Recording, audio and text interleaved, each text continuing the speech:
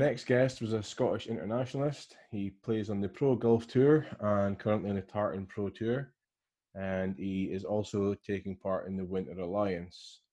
Welcome, Phil McLean. Hi guys, how you doing? Hi. Lovely to have you on, Phil. No problem. Been looking forward to it. So, Philip, you grew up in Peterhead. How has growing up in Peterhead kind of developed you as a golfer? Hitting low balls. Peterhead's been good. At a young age, probably took golf pretty serious, maybe 12-year-old, and we had a really good junior section. So the eight juniors, there was actually 7 a handicap to get in at number 8, so it was a really good level, which was really good. So there was always sort of competitive games. Every night after school, there was always guys to go over with, whereas now you're seeing guys that's continually going over with a dad because there's no juniors to actually play with, which is not the case for us back in the day, which was really good. Also, being so far north, it actually taught you as well to kind of get used to travelling, because I mean every weekend continually down to Edinburgh, Glasgow sort of way. And obviously I was quite lucky with my dad that he was willing to actually come and drive me pretty much every weekend. So I was pretty fortunate. There was actually another guy, Darren Watson, as well, that travelled with us. He was a Peterhead member at the time, so that was really good. The two of us would play practice rounds together, Scottish boys, events like that. So that was good. It was good growing up in Peterhead. Also, I mean, because it's a windy place, I mean, you've got to learn how to hit certain shots. You can't just be bogged to hitting a standard height 7-iron. So no, it's been good. Fun. Yeah. Do you still hold the course record in Peterhead? Or I do. So I've shot 63 3 times, which is 7 under. Still stands just now.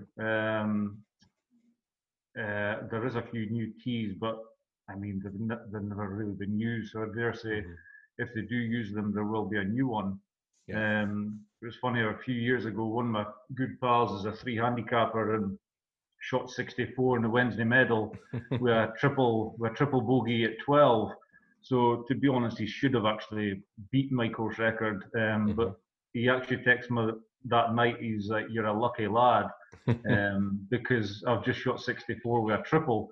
So I was actually quite delighted, to be honest. Right. So no. Yeah. So obviously, recently for you as well, things have changed a bit because you've got a wee one in the house now. Yeah, we've got little Amelia. So she's just 3 months old yesterday. So no, things have been fine. Nicola's doing good as well. Bit of a change in the household, I suppose. You forget what the normal norm was. Now this is the new norm. Yeah. Changing nappies at 2 a.m, and it's just what you've got to do. It is getting a bit easier. Living the dream. Yeah, it is getting a bit easier. Well, I've got 2 kids, Phil, as you probably know, and I'd like to tell you that it gets easier, but I can't lie to you. So they can't. But we're starting to get like smiles and stuff in the morning, so it is very good. And even like last week, I was down playing at St Andrews and came back early. It's like maybe home at 3 o'clock or something. Then the rest of the day, you're just literally holding her. But that's the thing that I've noticed. That's a big difference, that you could get wrapped into doing that quite a lot. Yeah. And it takes up a lot of your time. Your day really does go. So like today, I've taken today off, spent a bit of time with Nicola, and you get up at like 8 o'clock, and you gets to 12, and you think, I've literally done nothing. It was sit in the house and literally just holding her and watching her watch Disney films. Have you cut? I love when you said that you were getting woken up with smiles, you know, because Darren's normally woken up with a piece of Lego been pressed into his. Yeah. That's what I'm saying. You're saying you're getting all these firsts just now. You're getting your first, you know, the first time that they make a noise, the first time they smile at you, they look at you, they this, that. Yeah. Wait until the first tantrum comes. Yeah. And then the first time they talk back, it's brilliant. Yeah. Have you got an old 7-iron cut down for her yet? Nothing yet. No, I was actually Start. cleaning. I was actually cleaning my grips before. I think it was Carnoustie. I think so. I clean the grips about 3 times a year, and cleaned them, and so I dried the 5-iron and put the 5-iron grip into her hand as a laugh. So she's touched a golf club already. So Good. Starting young. Aye. yeah. So we kind of mentioned earlier that you're playing in the Pro Golf Tour normally. We've had other guys like Kev Duncan and that on that play that tour with you. Yeah. What was it that kind of attracted you to playing on that?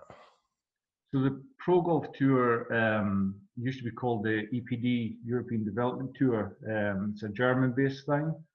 It's very, very equivalent to the Europro, very similar.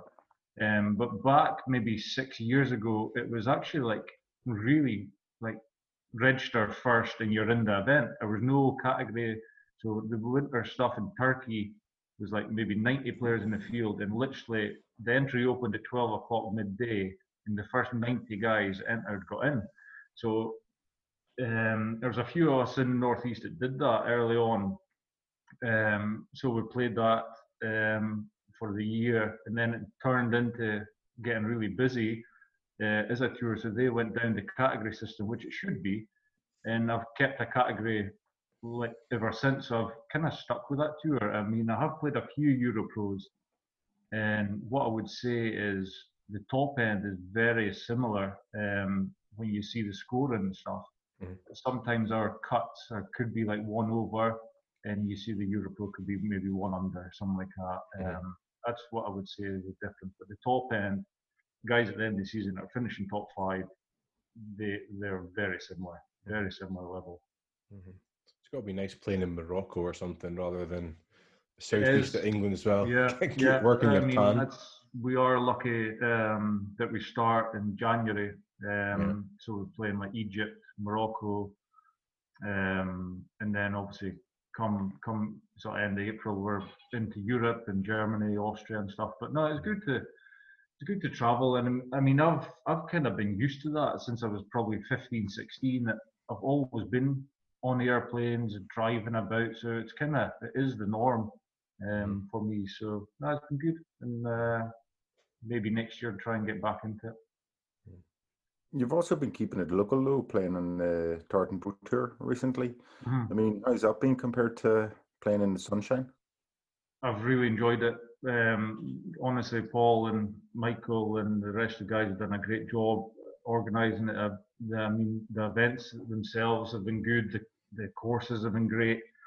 But it's actually been good to see guys that I've not seen for the past 10 years, guys that I grew up playing Scottish amateur stuff with, are now playing Europro and haven't seen them. Mm-hmm. So it's been good to play that. But I mean, the biggest thing is playing golf. And I mean, if Paul didn't step up, we have got nothing to play this year. Mm-hmm. So I mean, he's got 6 events in September. Has been a busy month, but it's been absolutely brilliant to be honest. I've had a couple of good ones, kind of steady weeks at the par 3, finished 7th, 13th at Dornoch. I wasn't so good last week at St Andrews, finishing high 30s, I think. But no, it's been really good and good to kind of keep competitive, I suppose. So. Which one of the events was your favourite so far? For me, like if we are playing point, I would probably say Dornoch. Like going back up there, the last time I was up there was 2007. Mm-hmm. But I think it's tough to argue with Carnoustie.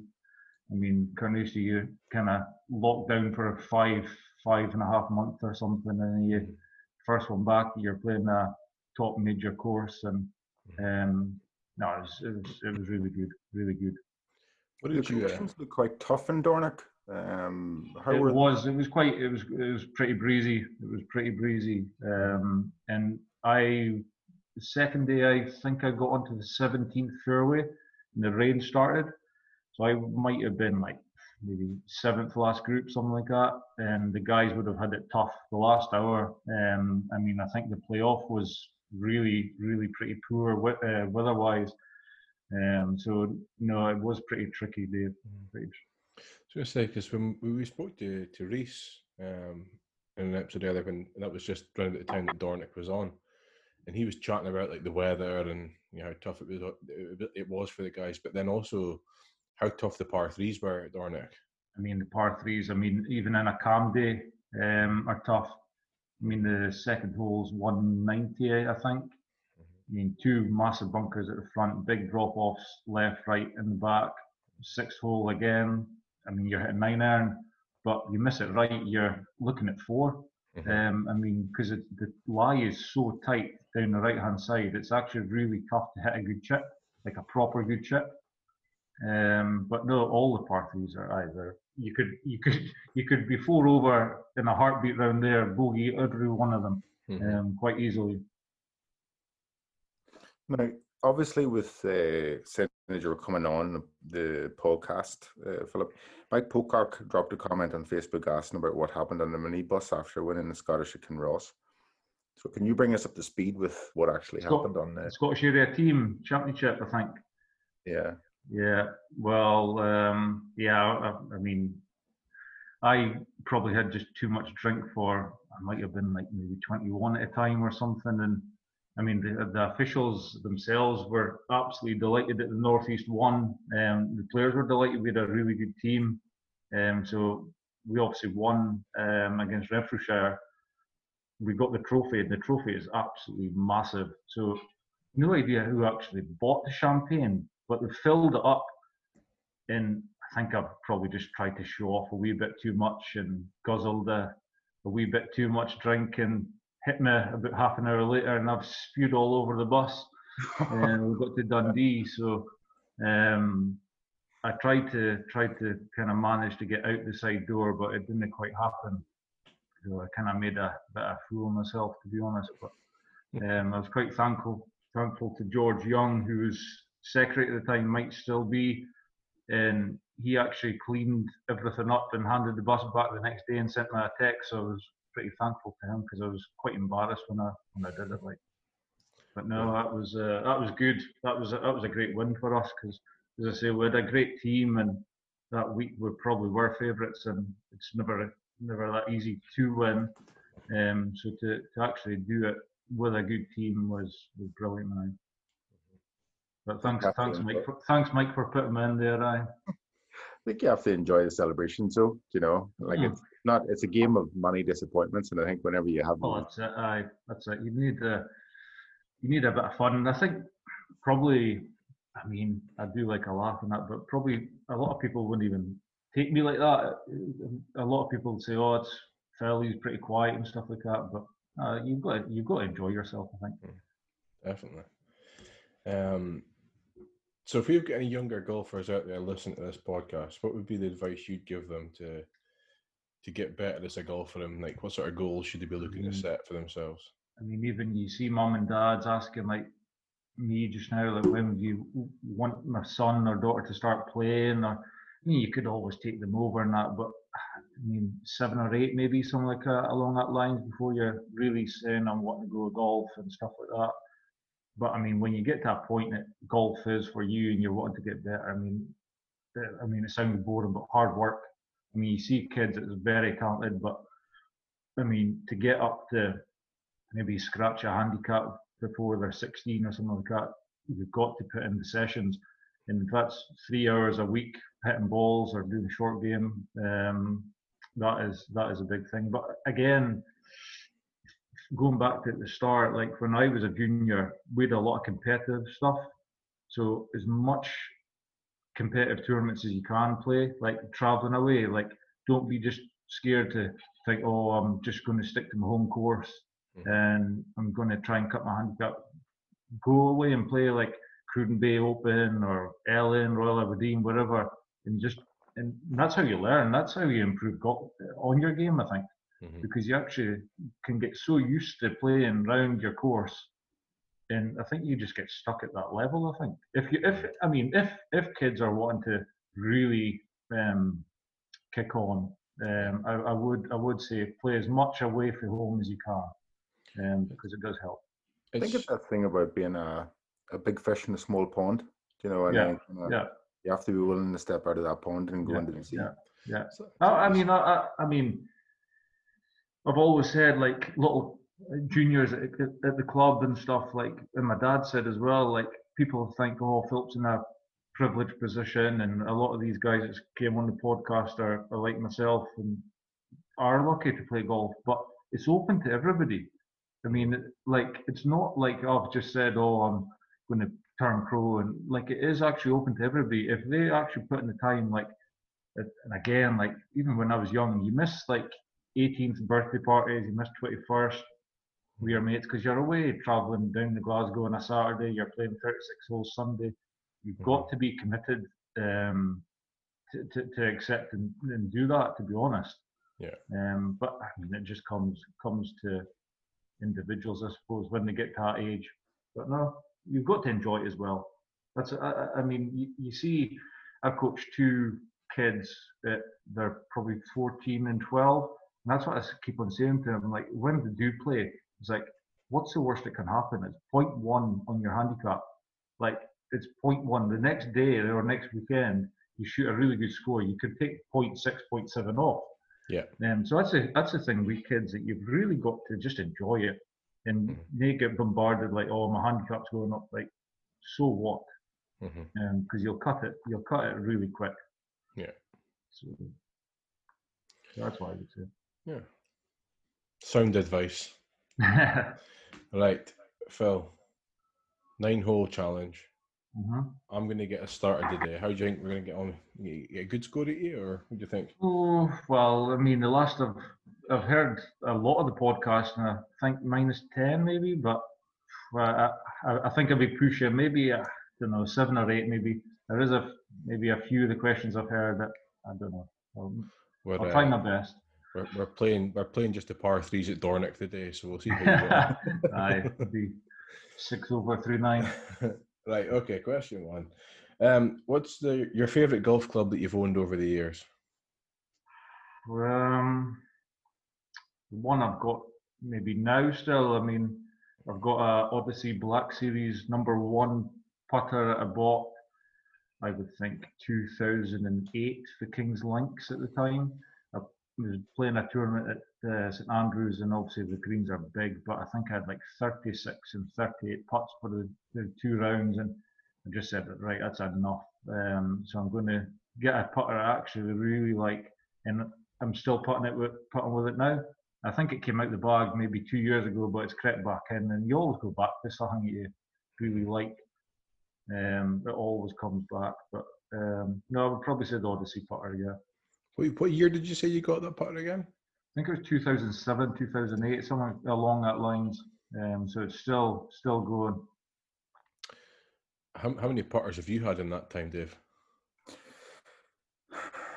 I normally average about 3 putters a year, so that's probably pushing into double figures.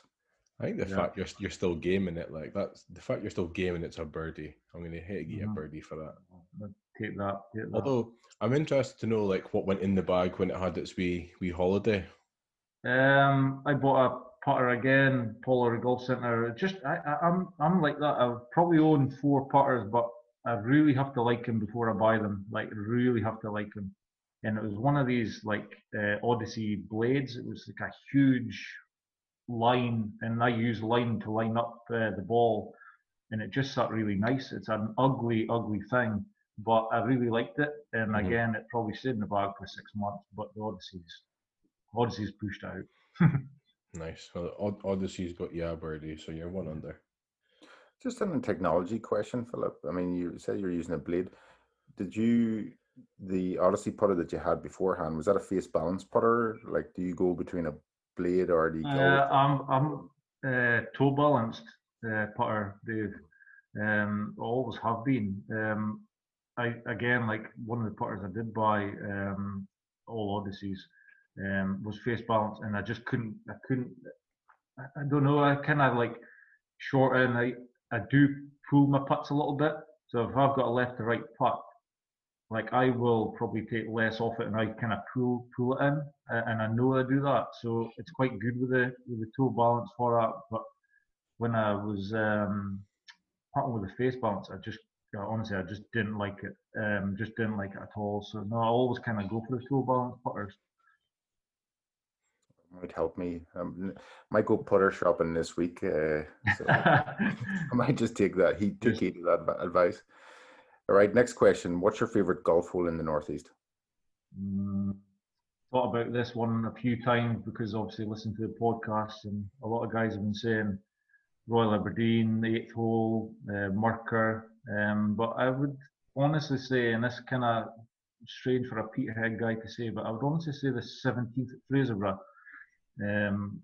because it's obviously at the end of the round, but it's 189, I think.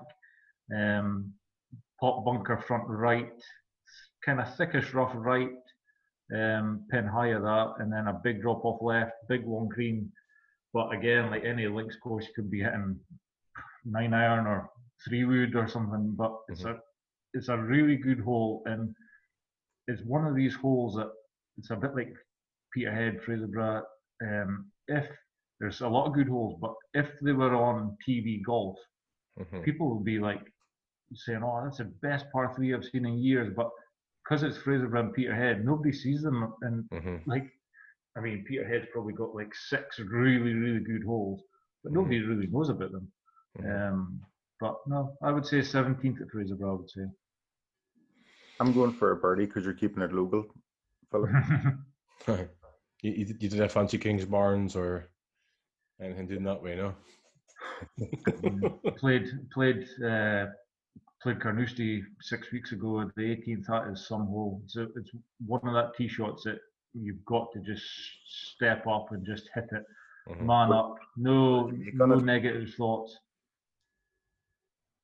What did you make on it? What did you hit in? First day I hit driver 7, made 4. And then the second day I hit driver 3-iron, then made 5. I hit in the bunker right. So it was actually you would probably take that for the 2 rounds, to be honest, because I did hear it was a lot of high numbers.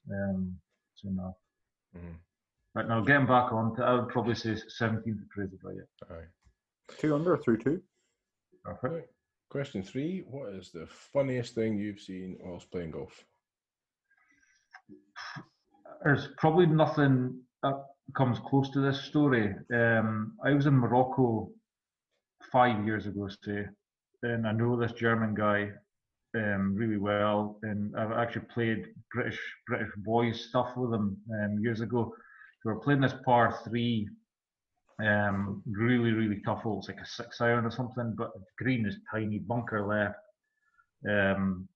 hazard right, and he's pushed it a little bit, and it's just stayed like literally a foot away from the line, and the red line, so he's above ground, and he goes behind it to try and get a line for his chip, to see the ball, but he's now realised that the black matting is like literally just beside the stones, so he's went straight into the hazard, so he's head right under the water, and it gets even better because he's came up, obviously had a laugh, to be honest, fair play to him, but his dad has then tried to get him out and give him the putter grip to try and get him out, and he's actually pulled his dad in, who's caddying to him, and his dad has actually kicked the ball in as well.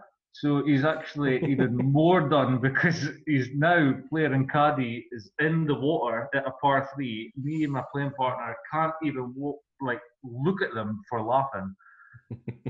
And his caddy has actually kicked the ball in the hazard, so he's actually been penalised, and he's absolutely stinking. So it was one of these things that, honestly, I mean, Kevin Duncan was on the podcast, and I heard him saying, like, with the caddy thing, your shoulders, you were absolutely gone. It was just ridiculous. I mean, I think the funny part was the caddy going in, because he was trying to get him out, and he's been dragged in as well. But it was class, and I mean, he actually carried on and shot a decent score, because I mean that could just, I mean, it's a fourth hole of the round. So I mean, you're an hour into your day.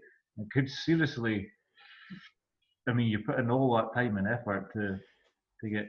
I mean, He'd have probably dried out in a couple of holes being Morocco, like.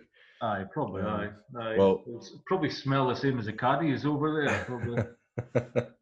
I'm gonna give you an eagle, and I wish I could give this pure boy an eagle as well for his performance getting hauled into the water. But Well, I did know when I came on, I did know there was going to be at least one good answer, because it was an absolute belter. I mean, I still see him now and again when I do travel, and I feel sorry for him every time I see him. aye, there you go, eagle. Right, Philip. What's your most embarrassing moment in the course? Something that still kind of haunts me a wee bit. Played the Scottish Amateur in 07 at Craigielaw. And make sure if you guys have played Craigielaw, putting green's right next to the first tee. And I've taken 3-wood out and full on topped it in front of about 30 people. And I was kind of playing okay at the time and just full on topped it about 20 yards off the tee. And luckily for me, the tee's quite high up, so it run maybe an extra 50 or something. So, but no, it's one of these things that I still remember about topping it off that tee. It's one of them because I mean, you know what people's watching you as well. Different if you're out in the course, there's only 2 guys laughing at you instead of about 45 people laughing at you. But it's one of them. You pick up the tee and you've just got to hit the second shot in front of them again as well. So no, definitely, I would say definitely topping it off the tee at Scottish Amateur. Definitely. Did you make a par? I did actually make par. Luckily, the hole is under 400. I'm not sure exactly how long, but I did make par. Probably did my usual and get up and down. I'm going to give you a birdie because you made par. Yeah. Okay. Actually, I did make par because that was one of the things I do remember as well. But no, I'll take that. Question 5, Phil. Have you ever been starstruck at an event when you've seen someone? Oh, only guy I could say I wasn't playing golf with. I saw playing a professional tournament was Alan Shearer. Played the Europro at Close House, which obviously he's a member at Alan Shearer. So we're playing the 10th. I've obviously played 9 holes in the morning. He's standing at the 10th watching guys hit off the 10th tee. But it's a par 5, so you've got a bit of weight. So you're kind of like checking him out a little bit. And the thing that amused me, well, obviously he's a ex-football player. He was absolutely massive, so solid. And it was kind of one of them that you see him on TV, you don't actually realise until you're standing next to him, it's like, this boy is a unit. And then you're thinking, in the other back of your mind, you're like, I've got to hit a good shot here because he's watching these 3 pros thinking they're going to, and I think I hit like a 3-wood up in the middle, a decent enough shot. But no, I mean, it wasn't so much starstruck, it was just one of these little bits of pressure that thing inside your head is like, just hit a good one because somebody famous is actually watching. So Alan Shearer, definitely. That must be weird though, to, you know, you've watched him as a boy growing up playing football on a TV every single weekend, and all of a sudden he's standing on a tee watching you. Yeah, it was weird. He was actually with, and I'm surprised I didn't actually say it, he was actually with Alan Thompson, the ex-Celtic left midfielder. He was actually standing with him because he was maybe coach at the time. So the 2 of them were standing at the tee, but it was more Alan Shearer. Even though I'm a Celtic fan. Yeah, I was going to say. Thompson. I remember Alan Thompson when I was growing up, the Martin O'Neill's teams. But it was just Alan Shearer because, like, I mean, is he not like the top goal scorer in Premier League history or something like that? But no, it was definitely him. I guess I'm going to have to give you a birdie because why not? You can hit. I'd rather, to be honest, I'd give you an eagle if you topped a 3-wood in front of Alan Shearer because that would have been. I'll give you a birdie. You can hit a birdie. Next question, Philip. Question 6. What would be your dream 4-ball and which course would you play? I would say course, I would probably say Carnoustie. I would probably go Carnoustie. Even though, I mean, you've got Augusta, which I've never played. I mean, everybody's dream probably to play Augusta, and I realise that. But I just love links. Growing up in links, I mean, I think if I had one game to say that, right, next week you've got like one game of golf that you're going to enjoy the rest of your life, I probably would pick links. So Carnoustie, I'd probably go Tiger. That's an obvious one. I'd probably go Butch Harmon. Golfers. Pardon? I was going to say they don't have to be golfers. You can pick Well, celebrities. I've got two golfers, one non-golfer. Okay. First one would be Tiger. Next one would be Butch Harmon. Purely because I think he's coached the best guy in his prime, coached others as well. So I think it'd be fascinating to get around a golf with him and kind of pick his brains about technique, I suppose. Would be pretty cool. I mean, I think probably Kevin Bridges, just for the laugh. I'd actually probably like to see like how Tiger kind of gets along with that as well. I do like Kevin Bridges' stuff. I like his humour. Helps he's a Celtic fan as well. So no, I'd probably say him. And he'd probably be the type of guy that probably wouldn't even play golf. He'd just probably walk around and hit a few shots. So we'd get around quick enough. I thought you were going to say someone like Henrik Larsson or Martin O'Neill. Yeah, I think it's too obvious. It was funny because I used to go down a lot of Celtic games with my dad when I was young and kind of say 15, 16. I remember, maybe even younger, I remember standing outside Celtic Park once and waiting for Larsson as you're down the one weekend of the year. And you blanked everybody, to be honest. And honestly, I kid you not, like, there was guys like Tom Boyd, like, they're taking like photos of everybody. Larsson's just literally went in his car, went away. I mean, I'm not holding that against him, but we were shocked, to be honest, because I mean, you've got like about 500 Celtic fans outside after the game waiting on an autograph, and he literally went in his car. So, but no, I think Kevin Bridges just for the funny side of things, but definitely Tiger and Butch. I would definitely maybe get them together again. I was going to say that might be quite interesting watching the two of them converse after everything. Yeah, but I'm going to give you a birdie for the sheer fact that you went for Kevin Bridges and Tiger. I think it would be quite, as you say, it would be quite interesting to see how Tiger will cope with Kevin. Yeah, that would be pretty funny. Who would you have play you in a movie of your life, Phil? This is the one I'm kind of struggling at. Kevin Bridges. Kevin Bridges, yeah. I've actually been told by 2 or 3 of my pals that I look, and I honestly don't believe this, but a few of my pals have said I look like Robert Lewandowski, the guy for Bayern Munich. So I think it'd be quite funny. Him and his Polish voice trying to speak Peter Heath would be quite funny as well. So like if you actually got him with the same hairstyle, speaking Peter Heath in his Polish accent would be pretty funny, I think. But if it wasn't him, I'm quite a fan. I can't even remember his name. He played Ant-Man. He's in Role Models. The guy with the black hair. He's absolutely genius. All the films he's in, I'm a big fan of. But I think for comedy factor, I don't know. I tell you what, he's actually missed a trick getting Kev Duncan on before me, because he's quite good at mocking the way I speak. So he's quite good at acting Phil, I suppose. So you could have actually got Kev to do a few impressions, but no. I think from a film point of view, if you guys know the name of that guy, it's probably going to put me against getting a birdie. I can't even remember his name. He was in Role Models, and I think he was Ant-Man, I think his name is Paul Rudd, isn't it? Paul Rudd, that's him, right. I think he's class. He's absolutely brilliant. Well, what answer are you going for? Because between Lewandowski and Paul Rudd, one of them's going to be a birdie. What's giving me the birdie?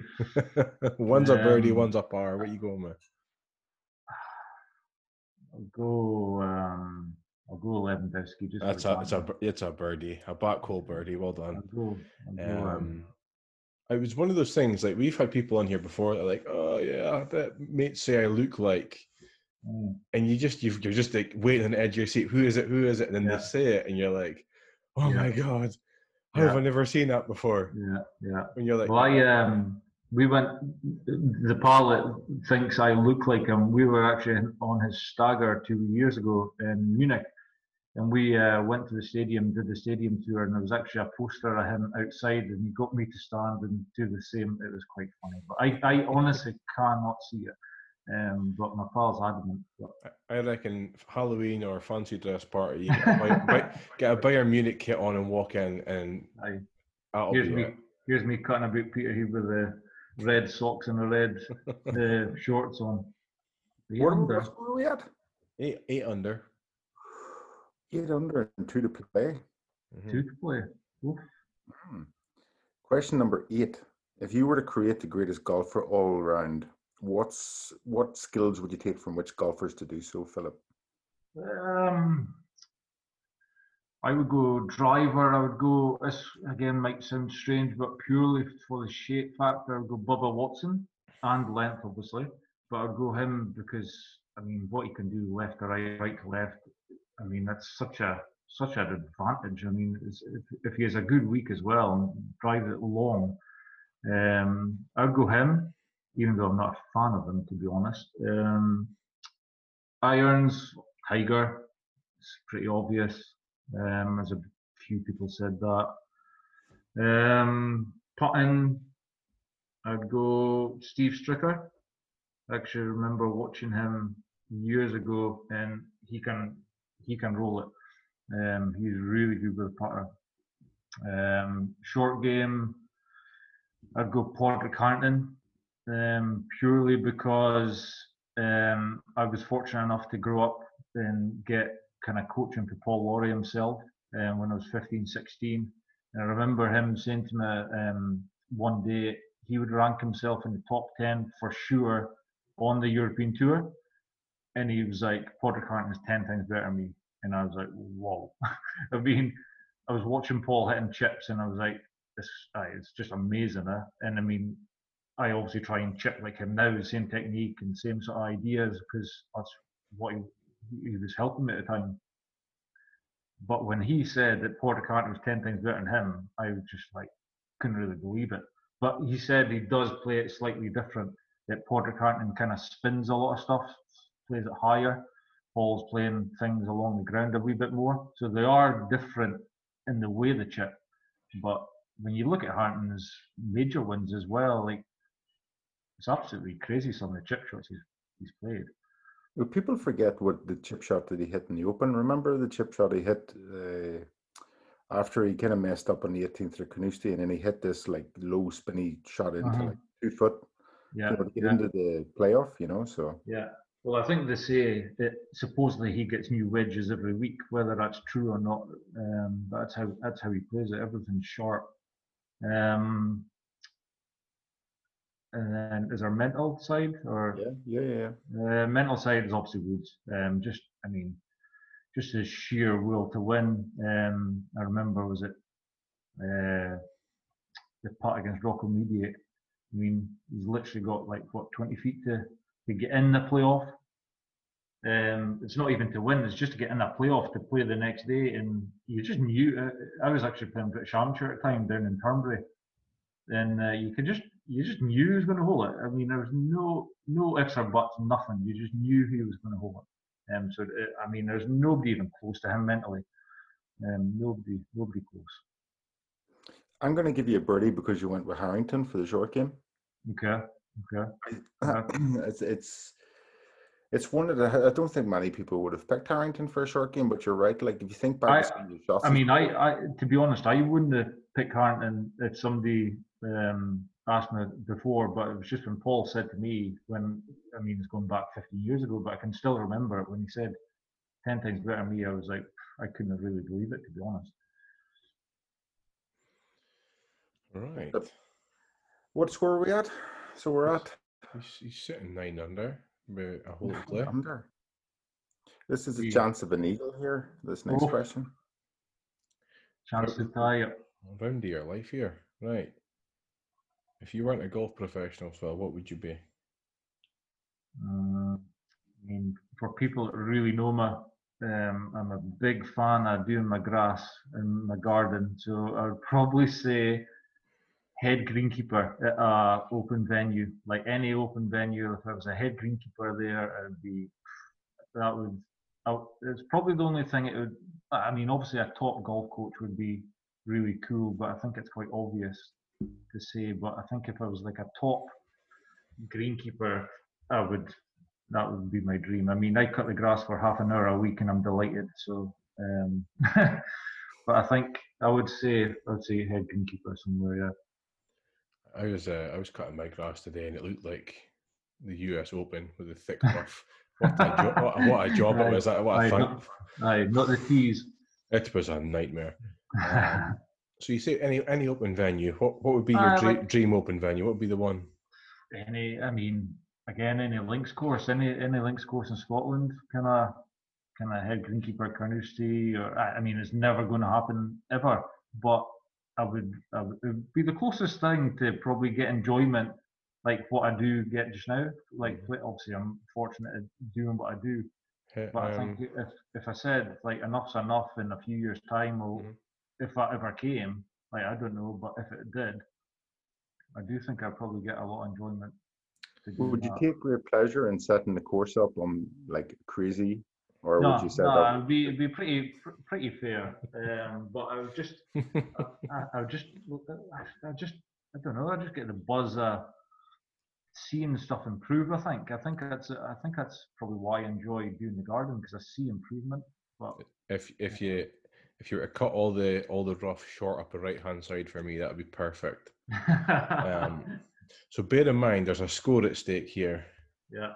We're going maybe like a Carnoustie or something, or anything, including Bay would be a good place to go. No. Bay, no. Eagle, no. I'll give you another birdie for that. That's a good answer. Okay. Well done, Philip.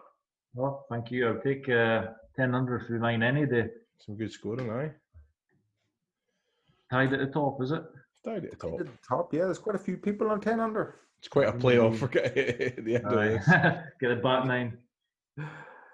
So the last part of the interview, we go through quickfire questions, Philip, which I'm sure you've probably heard in the other podcasts if you've listened to them. But I'm going to get things underway. I'm going to ask you the first question. Would you rather shank it or miss a tap-in? Miss a tap-in. Buggy or walk for the 18 holes? Probably walk. Iron head covers or no head covers? No head covers. Windy or still?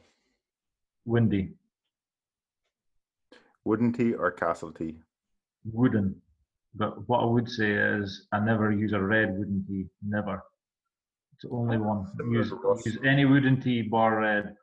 That's similar to Ross McConaughey. I think he said that, didn't he? Yeah. Right, red's danger, mate. You don't use red tees. If I see a red wooden tee, brand new, lying by the tee box, I'll just leave it. Whereas every other one I pick up. A yardage book or a rangefinder? Probably rangefinder. Blade or cavity? Blade. I think we know what the answer to this one is, but a Stinger or a Stratosphere ball? Yeah, well, I've only got one, and I would probably say Stinger, yeah. White trousers or shorts? Probably struggle at both, to be honest, but if I had to pick one, it'd be shorts. But no, not a fan. More a black trouser kind of guy. Chip or putt? Putt. Layup or all out? I'd probably go layup, to be honest, because I mean, I'm probably hit like 280 or something off the tee, so I'm there going like mental at par 5s. So my wedges are pretty good, so I'd probably be born and say layup, even though it's probably not the right answer. You've got the clutch short game though. You can get up and down. So well, that's how my game is, I suppose. Exactly. Last question, and arguably the most important question: Tin Cup or Happy Gilmore? Happy Gilmore. Yes.